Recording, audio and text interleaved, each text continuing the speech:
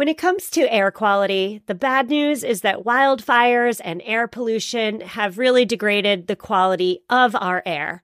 But the good news is that we're all realizing that the quality of our air, and particularly the quality of our indoor air, is really darn important.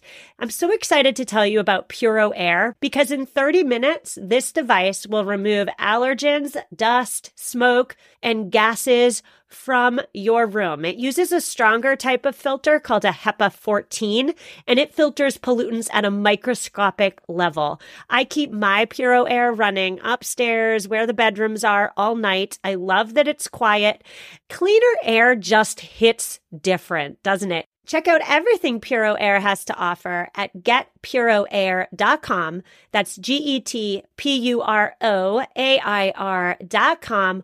One more time for the people in the back, getpuroair.com.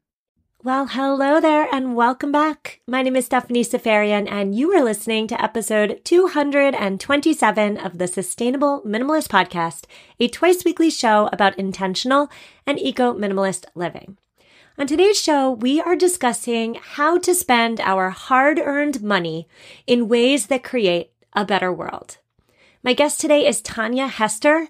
Tanya is the author of the new book called Wallet Activism: How to Use Every Dollar You Spend, Earn, and Save as a Force for Change. Tanya, I am so thrilled to talk to you today. I must say I read every single page of Wallet Activism, so I'm particularly excited to pick your brain today. How are you doing?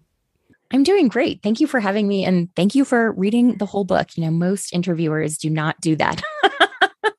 Well, I read a good book and yours was definitely a good one.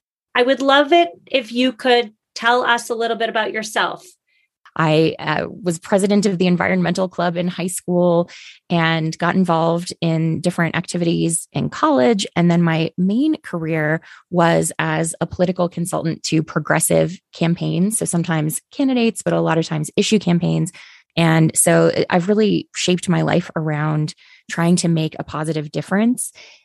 The question, though, was once we got to a point where my husband Mark and I were financially independent, I found that even as much as I'd been involved in the social change space, the climate justice space, I didn't have a great picture of what to do with the money. You know, what are the purchase decisions that actually make a difference? What are the other financial choices, like deciding who to work for, deciding where to live, deciding where to keep your money, deciding how to donate, that would actually be impactful? Because I think we're surrounded by messages that are really motivated by marketers. So a lot of people want to tell us that, hey, buy this very fancy stainless steel water bottle so that you don't use plastic water bottles. And I felt like, you know, that seems like a false choice. Stainless steel is really resource intensive to create. It's hard to recycle when it's in a water bottle form. Is that really the right choice? And that really led me down this rabbit hole of looking for resources that could really guide me and not finding them. And so my motivation for writing Wallet Activism was it was the book I wanted to read. Well, I agree with you when you say that it's not necessarily an easy read, or perhaps for you, an easy write. Reading about how organic food, the creation, the growing, the farming, the cultivation of organic food is actually more harmful for the environment in some cases than their conventional counterparts was personally really difficult for me as I read that in your book. It just didn't seem to make much sense, but you did a great job outlining why that might be the case. And that's just one of many conundrums, I would say, that you really lay bare in Wallet Activism. And so I do want to talk to you about how we can each be activists in our money spending. But before we do that, I want to talk to you about capitalism, because it seems as though you had a lot to say about capitalism in your book. You say capitalism is essentially like putting the needs of the individual over the needs of the collective, and that in a capitalist society, some will win and some will lose. Is capitalism the problem? I don't know that I would say that capitalism is the problem. I think capitalism is a problem. And it's not to say that we can't reform capitalism in some way to make it better serve the world, but we see as capitalism progresses, and capitalism just basically being the idea that private enterprise owns the means of production. Or in other words, you get to own your own business. The government doesn't control that. There's nothing inherently bad about that, but it creates a set of incentives that drive the wrong kinds of behavior. So we see all the environmental degradation that we're looking at right now. I live in Lake Tahoe. Right now, we are watching some of our neighbors have to evacuate from an out of control wildfire that climatologists believe is because of global warming. So a lot is going on that we see, and that is because the incentives that we've built into our economy, into our society, are around profit, not around maintaining the environment or about increasing equality or equity among people. It's how much can you squeeze out of people? How much can you squeeze out of the earth? And how can you turn that into profit in the most efficient way possible? That's fundamentally the model. And my point with the book wasn't to say, capitalism's terrible, we have to throw it all out. You could easily put in more regulations that would protect people, that would protect the planet. We don't have those currently, but some countries do, but we need more of that around the world to make a difference on climate change. But my point was more to say, this is the system we have, and it has a lot of flaws, but regardless of what you think of it, this is how we have to operate, at least for now. Well, we also live within a democracy. We go to the ballot box and we create the world we'd like to see with the little circles that we fill in on our ballot. Why is voting in a democratic system not the solution, in your opinion? I don't think that it's not the solution. I think it's not the only solution. I worked in politics for a lot of years. I think voting is really important. I wish more people would take that duty seriously and would participate in the process. But there are a lot of things in our society that fall outside of governing, outside of our choices of who we want to represent us at all levels. And I use the example early in the book of plastic water bottles. When I was born 40 years ago, you couldn't get water in a plastic bottle. That wasn't a thing. And you think about how ubiquitous they are now. You can buy them everywhere. The ocean is full of them. It's a huge problem around the world that's driven a lot of fossil fuel extraction, and they're rarely recycled. Well, have you ever voted on a single aspect of that? Have you said, you know what? I vote for more water bottles. I vote for more plastic in the ocean. You haven't. And so we need to recognize that voting is one mechanism for pushing change, but that how we use our money is another one. And for most of us, it's bigger because unless you're a billionaire who can buy politicians and put them in your pocket, you aren't necessarily going to have a big say in politics. And so we have power as a collective there, but with how you use your money, you actually oftentimes have a lot of power as an individual. And I wanted to make sure people understood that, because so often the conversation is this either or. It's, do we want to push for policy change and holding corporations accountable, or do we want to push individuals to do these individual actions?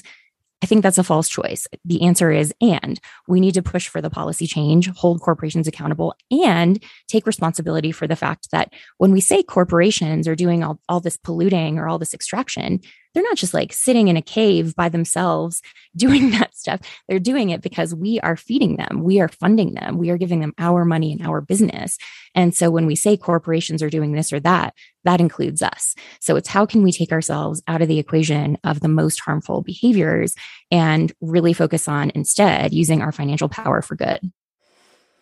Okay, so I'm on board. I want to use my I want to use my financial power for good. And I think probably any listener listening right now is pumping their fist in the air, ready to do it.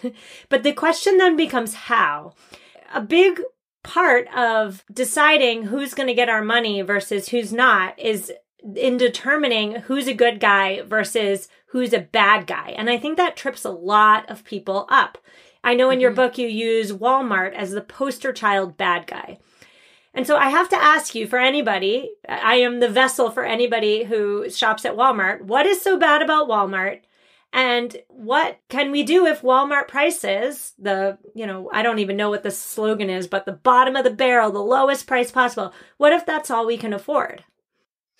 I want to be really clear that I was not interested in writing a book that was only for people who can afford Patagonia or who can afford to drive a Tesla or whatever we're going to deem as the most environmentally responsible choice.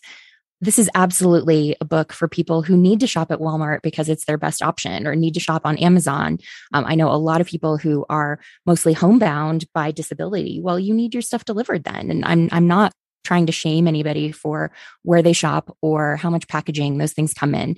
It's about how can we interact with the bad guys, knowing that they're bad guys. And so making an effort to shop with them as ethically as possible, or maybe shifting some of the things away from them that we can afford to. And frankly, a lot of it is just shopping less, which, I know talking about sustainable minimalism, that's something that I'm sure you agree with. Often, I think if you just know the entity that you're shopping with is not doing right by the earth or our fellow humans, it's much easier to say, nah, I don't need this thing. We are trained to fill every void with stuff, and the less we can do that, the better. Specifically on Walmart, I don't think Walmart makes particularly a big effort to push back against claims that they're a bad guy. They've recently raised their worker pay, but they have consistently for decades underpaid workers. They have discriminated against women. That's well documented in reporting by others. They have very few women in leadership positions, despite women making up more than half their workforce. They have a huge environmental footprint around the world. They've recently made this big claim about going completely carbon neutral without offsets, which sounds admirable, but it only includes their carbon footprint on site at the stores, rather than counting all the shipping, all the trucks, the trains, the ships. They don't particularly seem concerned about being good stewards of the earth or particularly taking care of people. And, you sort of have to respect the honesty in a weird way. But I think for those who need to shop there, I really talk about things like trying to avoid peak periods if you can. That's when worker injuries really increase. And that's when some of the best deals happen. So if you need to do it for your own finances, you need to do it. No shame. Maybe you focus your wallet activism then in other areas and not necessarily in getting your essential products. But there are things that we can do, especially when we're doing online shopping, to try to minimize the footprint of the shipping or the amount of packaging. And a lot of it really comes down to trying not to buy during peak periods if you can. Okay, so let's talk about wallet activism as a how-to. What is step one for anybody listening who has always sought to get the best deal? I mean, that's what we're trained to do in America, right? Get the deal, get the item you need at the cheapest price. What is step one for somebody who's always done that to transition into a more intentional and conscious way of spending their money? I think that's so common. That's so drilled into us to want the best deal. And especially when so many workers in the US in particular are so underpaid, often finding the best deal is a necessity. What I recommend folks do is think about the true cost of something. And I include a lot of information here about how to do that, but it's understanding a little bit more about the manufacturing process, what kind of resources go into basic products that we buy without really thinking too much about it. It's understanding who are the workers who are involved at each level. Are they being fairly compensated? Are they being exposed to harmful substances, like in a lot of mining and manufacturing processes? And the question that I urge folks to train themselves to ask is this too cheap? So if you think about something like maybe a cheap pair of headphones, that is a really complex electronic product. It has plastic on the outside. It has metal, including rare earth minerals on the inside. It's been manufactured by people who are able to build very small circuitry. If it's cheap, it's probably been shipped from overseas, so it's come across an ocean. Once you start thinking about things that way, you understand, wow, there's actually a lot that goes into this, even though it's low priced. I can pretty much guarantee that the people who mined the minerals, the people who manufactured the plastic, the people who put the pieces together, I bet all of them were underpaid, probably severely. They probably earned $1 a day or so, something in that range. When you start training yourself to say, is it too cheap? Is it too cheap?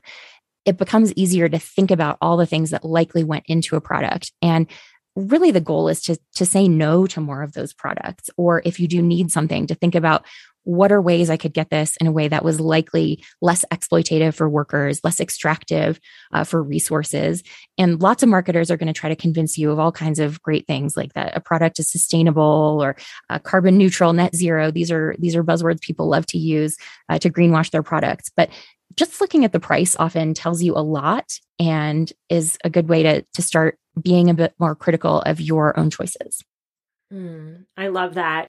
your response makes me think about my childhood where I had divorced parents and my mother was raising two daughters on a single income, essentially. And so we would go to the dollar store regularly, not because we needed anything at the dollar store right then and there, but because we thought we might get a deal. We might pay 97 cents for something that we might need in the future. And so your response there really lays bare the fallacy associated with that line of thinking. Like if we're paying 97 cents, somebody else is paying for that discount. I'm going to ask you all about the 4 questions we should ask ourselves before we spend 97 cents or $100 or whatever it might be. I'm going to ask you that question after a quick word from this week's sponsor. So many of us have chaotic closets that are crammed full of clothing items, and yet somehow we still have nothing to wear. Well, upgrading to high quality and affordable pieces from Quince when you need them is a game changer. They offer organic cotton sweaters and washable silk tops. My 100% Mongolian cashmere sweaters are my go-to. Not only are they affordable, but the quality is top-notch. They wear better than the cashmere sweaters that are double their price. Indulge in affordable luxury. Go to quince.com/sustainable podcast for free shipping on your order and 365-day returns. QUINCE.com/sustainable podcast to get free shipping and 365-day returns. One more time, quince.com/sustainable podcast. Hello, Sustainable Minimalists listeners. Are you committed to living a greener and simpler life? Well, meet Home Threads, your ally in more sustainable and minimalist home decor. As the total destination for decor and furniture, Home Threads helps you define your minimalist lifestyle while respecting the planet. Discover their exclusive Haven collection. They use many sustainable materials without compromising on style. And here's the best part. Home Threads always has the best value. It was time. After 9 years of living in our home, it was time to replace our outdoor furniture. And my husband and I, we went to Home Threads. We have a Home Threads patio umbrella and a new bench. And oh my goodness, we are so in love. Create a home that reflects your commitment to the environment. Visit homethreads.com/sustainable and get a code for 15% off your first order. Homethreads.com/sustainable. Love where you live. And we're back with Tanya Hester, author of Wallet Activism, How to Use Every Dollar You Spend, Earn, and Save as a Force for Change.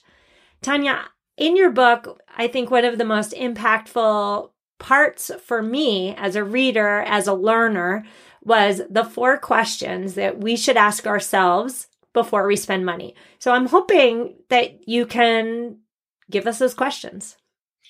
The landscape is shifting so often that I really wanted to give myself and give readers a way to think about any decision in the future. And I did that by creating 4 framing questions that I think really help you figure out, is this a financial choice that I wish to make? And the 4 questions are, for whom? So does the action proposed serve those who truly need the change because they have the most disadvantages, or does it largely serve those who already have lots of advantages? Second is, can everyone do this? Is this choice that I'm considering something everyone can do? And if everyone did it, would that be sustainable? If everyone can't do it, what does that tell me? That one, I think about the zero waste movement all the time, which we can talk about more if you're curious, but it's so undoable to so many people. And so it's not really a good scalable solution. Third question is it too cheap? Which we talked about, is something priced so low that it could not possibly have been produced or couldn't be offered without exploitation of people, the planet, or both. And what am I funding? What type of world am I helping create if I contribute profits to the entity offering something? You know, this is one of those things where a good example that's talked about a lot is Chick-fil-A, the chicken sandwich fast food company, where a lot of people love those sandwiches, and they've done a lot of work to push back against LGBTQ rights and lots of issues. We don't need to go into all those. I'm sure folks are loosely familiar at least. But if you're going to go get one chicken sandwich there, a couple times a year, you're maybe spending $10 or $20. It's not great if you don't want to support what they're about, but it's only $10 or $20 versus spending thousands of dollars with a retailer whose values don't match your own. And so I really encourage people with that one to think about what are your biggest decisions and to focus on that first, because that's certainly where you have the biggest impact. Yeah. And another aspect to your book that I found really accessible was that you listed out a fraction of the potential issues that we could all be concerned about. Plastic waste, minority rights.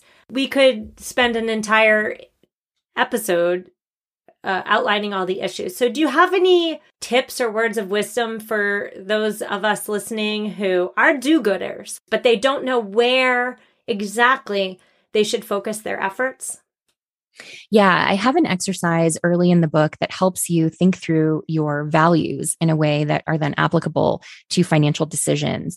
And we go through all the stuff as you just said, Stephanie, thinking about what's most important to me issue-wise. If you care most about wildlife in the ocean, you're going to make different decisions than someone else who cares most about closing the racial wealth gap. And if you care about closing the racial wealth gap most of all, you might make a conscious choice to shop a little bit more, but make an effort to shop at small businesses that are owned by people of color in your community, versus if you're fundamentally concerned about keeping everything plastic out of the ocean, you might choose to shop a whole lot less and to be much more discerning about it. And both of those are really valid. And both of those help the situation. They help change the status quo. But they are really different approaches. And we just so rarely in life sit back and say, what are my values? What are the things that I really want to see represented in the world? What are the things that I want to fund with my money? If you think about how you spend your time and what kinds of things you want to contribute to, if the ways you spend your time don't match the ways you spend your money, then there's an opportunity to get more in line with your values and to change your financial habits. I think that exercise is also an exercise in intentionality, right? Like we each have one life and we each have a finite amount of decisions to make. So if we get clear with where our passions lie, and perhaps even, dare I say, where our purposes lie, it might take the contradictions, or it might make the contradictions less paralyzing. I think that one of the core premises of the book that we haven't talked about is giving readers the ability to see through the lies that we're told, because I think that the vast majority of companies out there want you to feel paralyzed. They want you to feel confused so that you listen to what they say, so that when they say, hey, these Glad bags are made with 50% corn content or whatever plant is in them, that you'll believe them when they say that's a sustainable thing, even though we know it's not. It's still fundamentally a disposable plastic product. Now, if you're a person who's disabled and has limited mobility and you need disposable products, I want those to be there for you, but I also want us generally to use less of them when we're able to. And so it's understanding the lies that we're being told, learning to see through them, learning to see where marketers' interests lie, that fundamentally they are always selling you something. And so it benefits people who are looking to sell stuff when we say, hey, I am a do-gooder, I mean well, I want to make good decisions, but I feel really confused and overwhelmed. And so I'm just going to give up and surf Amazon. That's exactly what they want us to feel. So it's learning to see through that so that we don't have to succumb to it. How does globalization factor into this? How does the world is flat in terms of commercializing products fit into this equation? Is the equation always don't buy from the big guy and always buy small, or is it a little bit more nuanced? It's much more nuanced. And I talk about the topic that a lot of people love to rail against of manufacturing in China, and how manufacturing in China, it's fraught with lots of issues. If you buy a product made there, you're supporting, an unfair regime that is abusive to workers and to ethnic minorities like the Uyghur population in Xinjiang province. You're supporting a lot of stuff that probably most people don't feel great about supporting. At the same time, though, manufacturing in China and buying those products has been the greatest lifter of people out of poverty, possibly in the history of the world, but certainly in the last century. China used to be considered a very poor country. It's now considered, in a World Bank sense, solidly middle class. And that's 100% owing to manufacturing. If we were to say no globalization, no buying anything from a big store or overseas, a lot of folks would regress in that sense and be much worse off. And I think we have to acknowledge that, like it or not, if you love manufacturing, hate manufacturing, whatever your personal feelings are, a lot of this stuff, it provides a livelihood to many, many people around the world. And so I don't think just writing off everything produced outside the US or outside North America is a magical solution. I think it's more case by case. It's looking at, is this thing likely very, very cheap? And was it shipped across the ocean at a high cost of emissions when it could have been produced easily at home? But there are lots of things. If you want a cell phone, you're not going to get a phone made in America. There is no such thing. And they produce at a really high quality with a lot of the electronics that come out of China and other countries in Asia. And so there's no reason to shun all of it, but just to be more intentional and think about each product. If you're going to buy a piece of furniture that's big and heavy, I don't want that shipped across an ocean, because that's going to come with then a big price tag on the emissions that aren't actually built into the price, versus something that's small or light and can come pretty compactly. That's a very different decision. So I know that's not the easy sort of like, here are the 5 simple rules to follow. But I really believe people can handle that nuance. I think one of the reasons we're in the situation we're in is because a lot of people talking to us for years have treated us like kids who can't handle nuance. And I just don't think that's true. I think people can be very clear-eyed about the challenges that we're facing and the challenges that, we face in the choices we make. So I think you can handle it. Yeah, and it's only the corporations who profit when we're not talking about the nuances. My final question for you, Tanya, has to come with individual action. This podcast, for example, takes the stance that we each and every one of us, the individual, can make the world a better place. And I would say that your book does the same. But what would you say to listeners who are tuning in right now and they see the stats and they realize that individual action doesn't actually make that big of a difference, and that it's actually the major corporations who are creating the bulk sin as it relates to global warming and climate change? What do you say to them? I would say a number of things. I would say with some of our choices, it's not going to feel like your individual actions matter, but to remember that they add up over time. So you getting a tank of gas for a car may not feel like a huge deal in the scheme of things. But think about all the tanks of gas you're buying over the course of your life if you're someone who drives, or all the coal-based electricity you're burning in your home over the course of your life. That stuff really, really adds up. But I think beyond that, it's remembering that when we say corporations are responsible for 70% of emissions, that's us. We are their customers. We are their funders. We are the ones buying things that are driving those emissions. And so we can't take ourselves out of that equation. I think finally, I would say, pick a few choices where you really can see an impact. If you say, I'm going to worry less about my purchases, but I'm going to practice wallet activism in the workplace. And I'm going to fight for the people I work with so that they have better working conditions. You will see the impact of that. You will see it in short order. You will be able to see it right in front of your own face. And so it's remembering that we're not just talking about fossil fuels and corporations. We're talking about where you bank. We're talking about where you choose to live, how you conduct yourself at work, and who you choose to work for, the food that you eat. Thinking about, do you want to be a gentrifier in a neighborhood that's displacing people, or do you want to choose not to do that and not displace folks? There are so many different financial choices that we make that thinking about it just as consumerism, I think is a false way to see it. It's all the choices we make that involve anything financial. In any of those instances, you have power. And in plenty of them, you will see a direct impact from your actions. Listeners, I so hope you enjoyed my conversation with Tanya Hester. I have linked to her new book. It is titled Wallet Activism: How to Use Every Dollar You Spend, Earn, and Save as a Force for Change. I have linked to it in this week's show notes, and the show notes, you can find them at mamaminimalist.com/2 227. Now on Thursday, we will be back for the second episode of the week, and it is that holiday gift giving episode. I've been asking you for weeks to send in, call in, give me your best gifting ideas for the holidays that take a step away from consumerism and a step towards eco-minimalist simplicity. Really quick before we say goodbye, a quick note. If you haven't left this show a review on Apple Podcast, what are you waiting for? Just go on with your bad self and do it. And thank you very much. I will see you on Thursday. Reach out if you need me. Take care.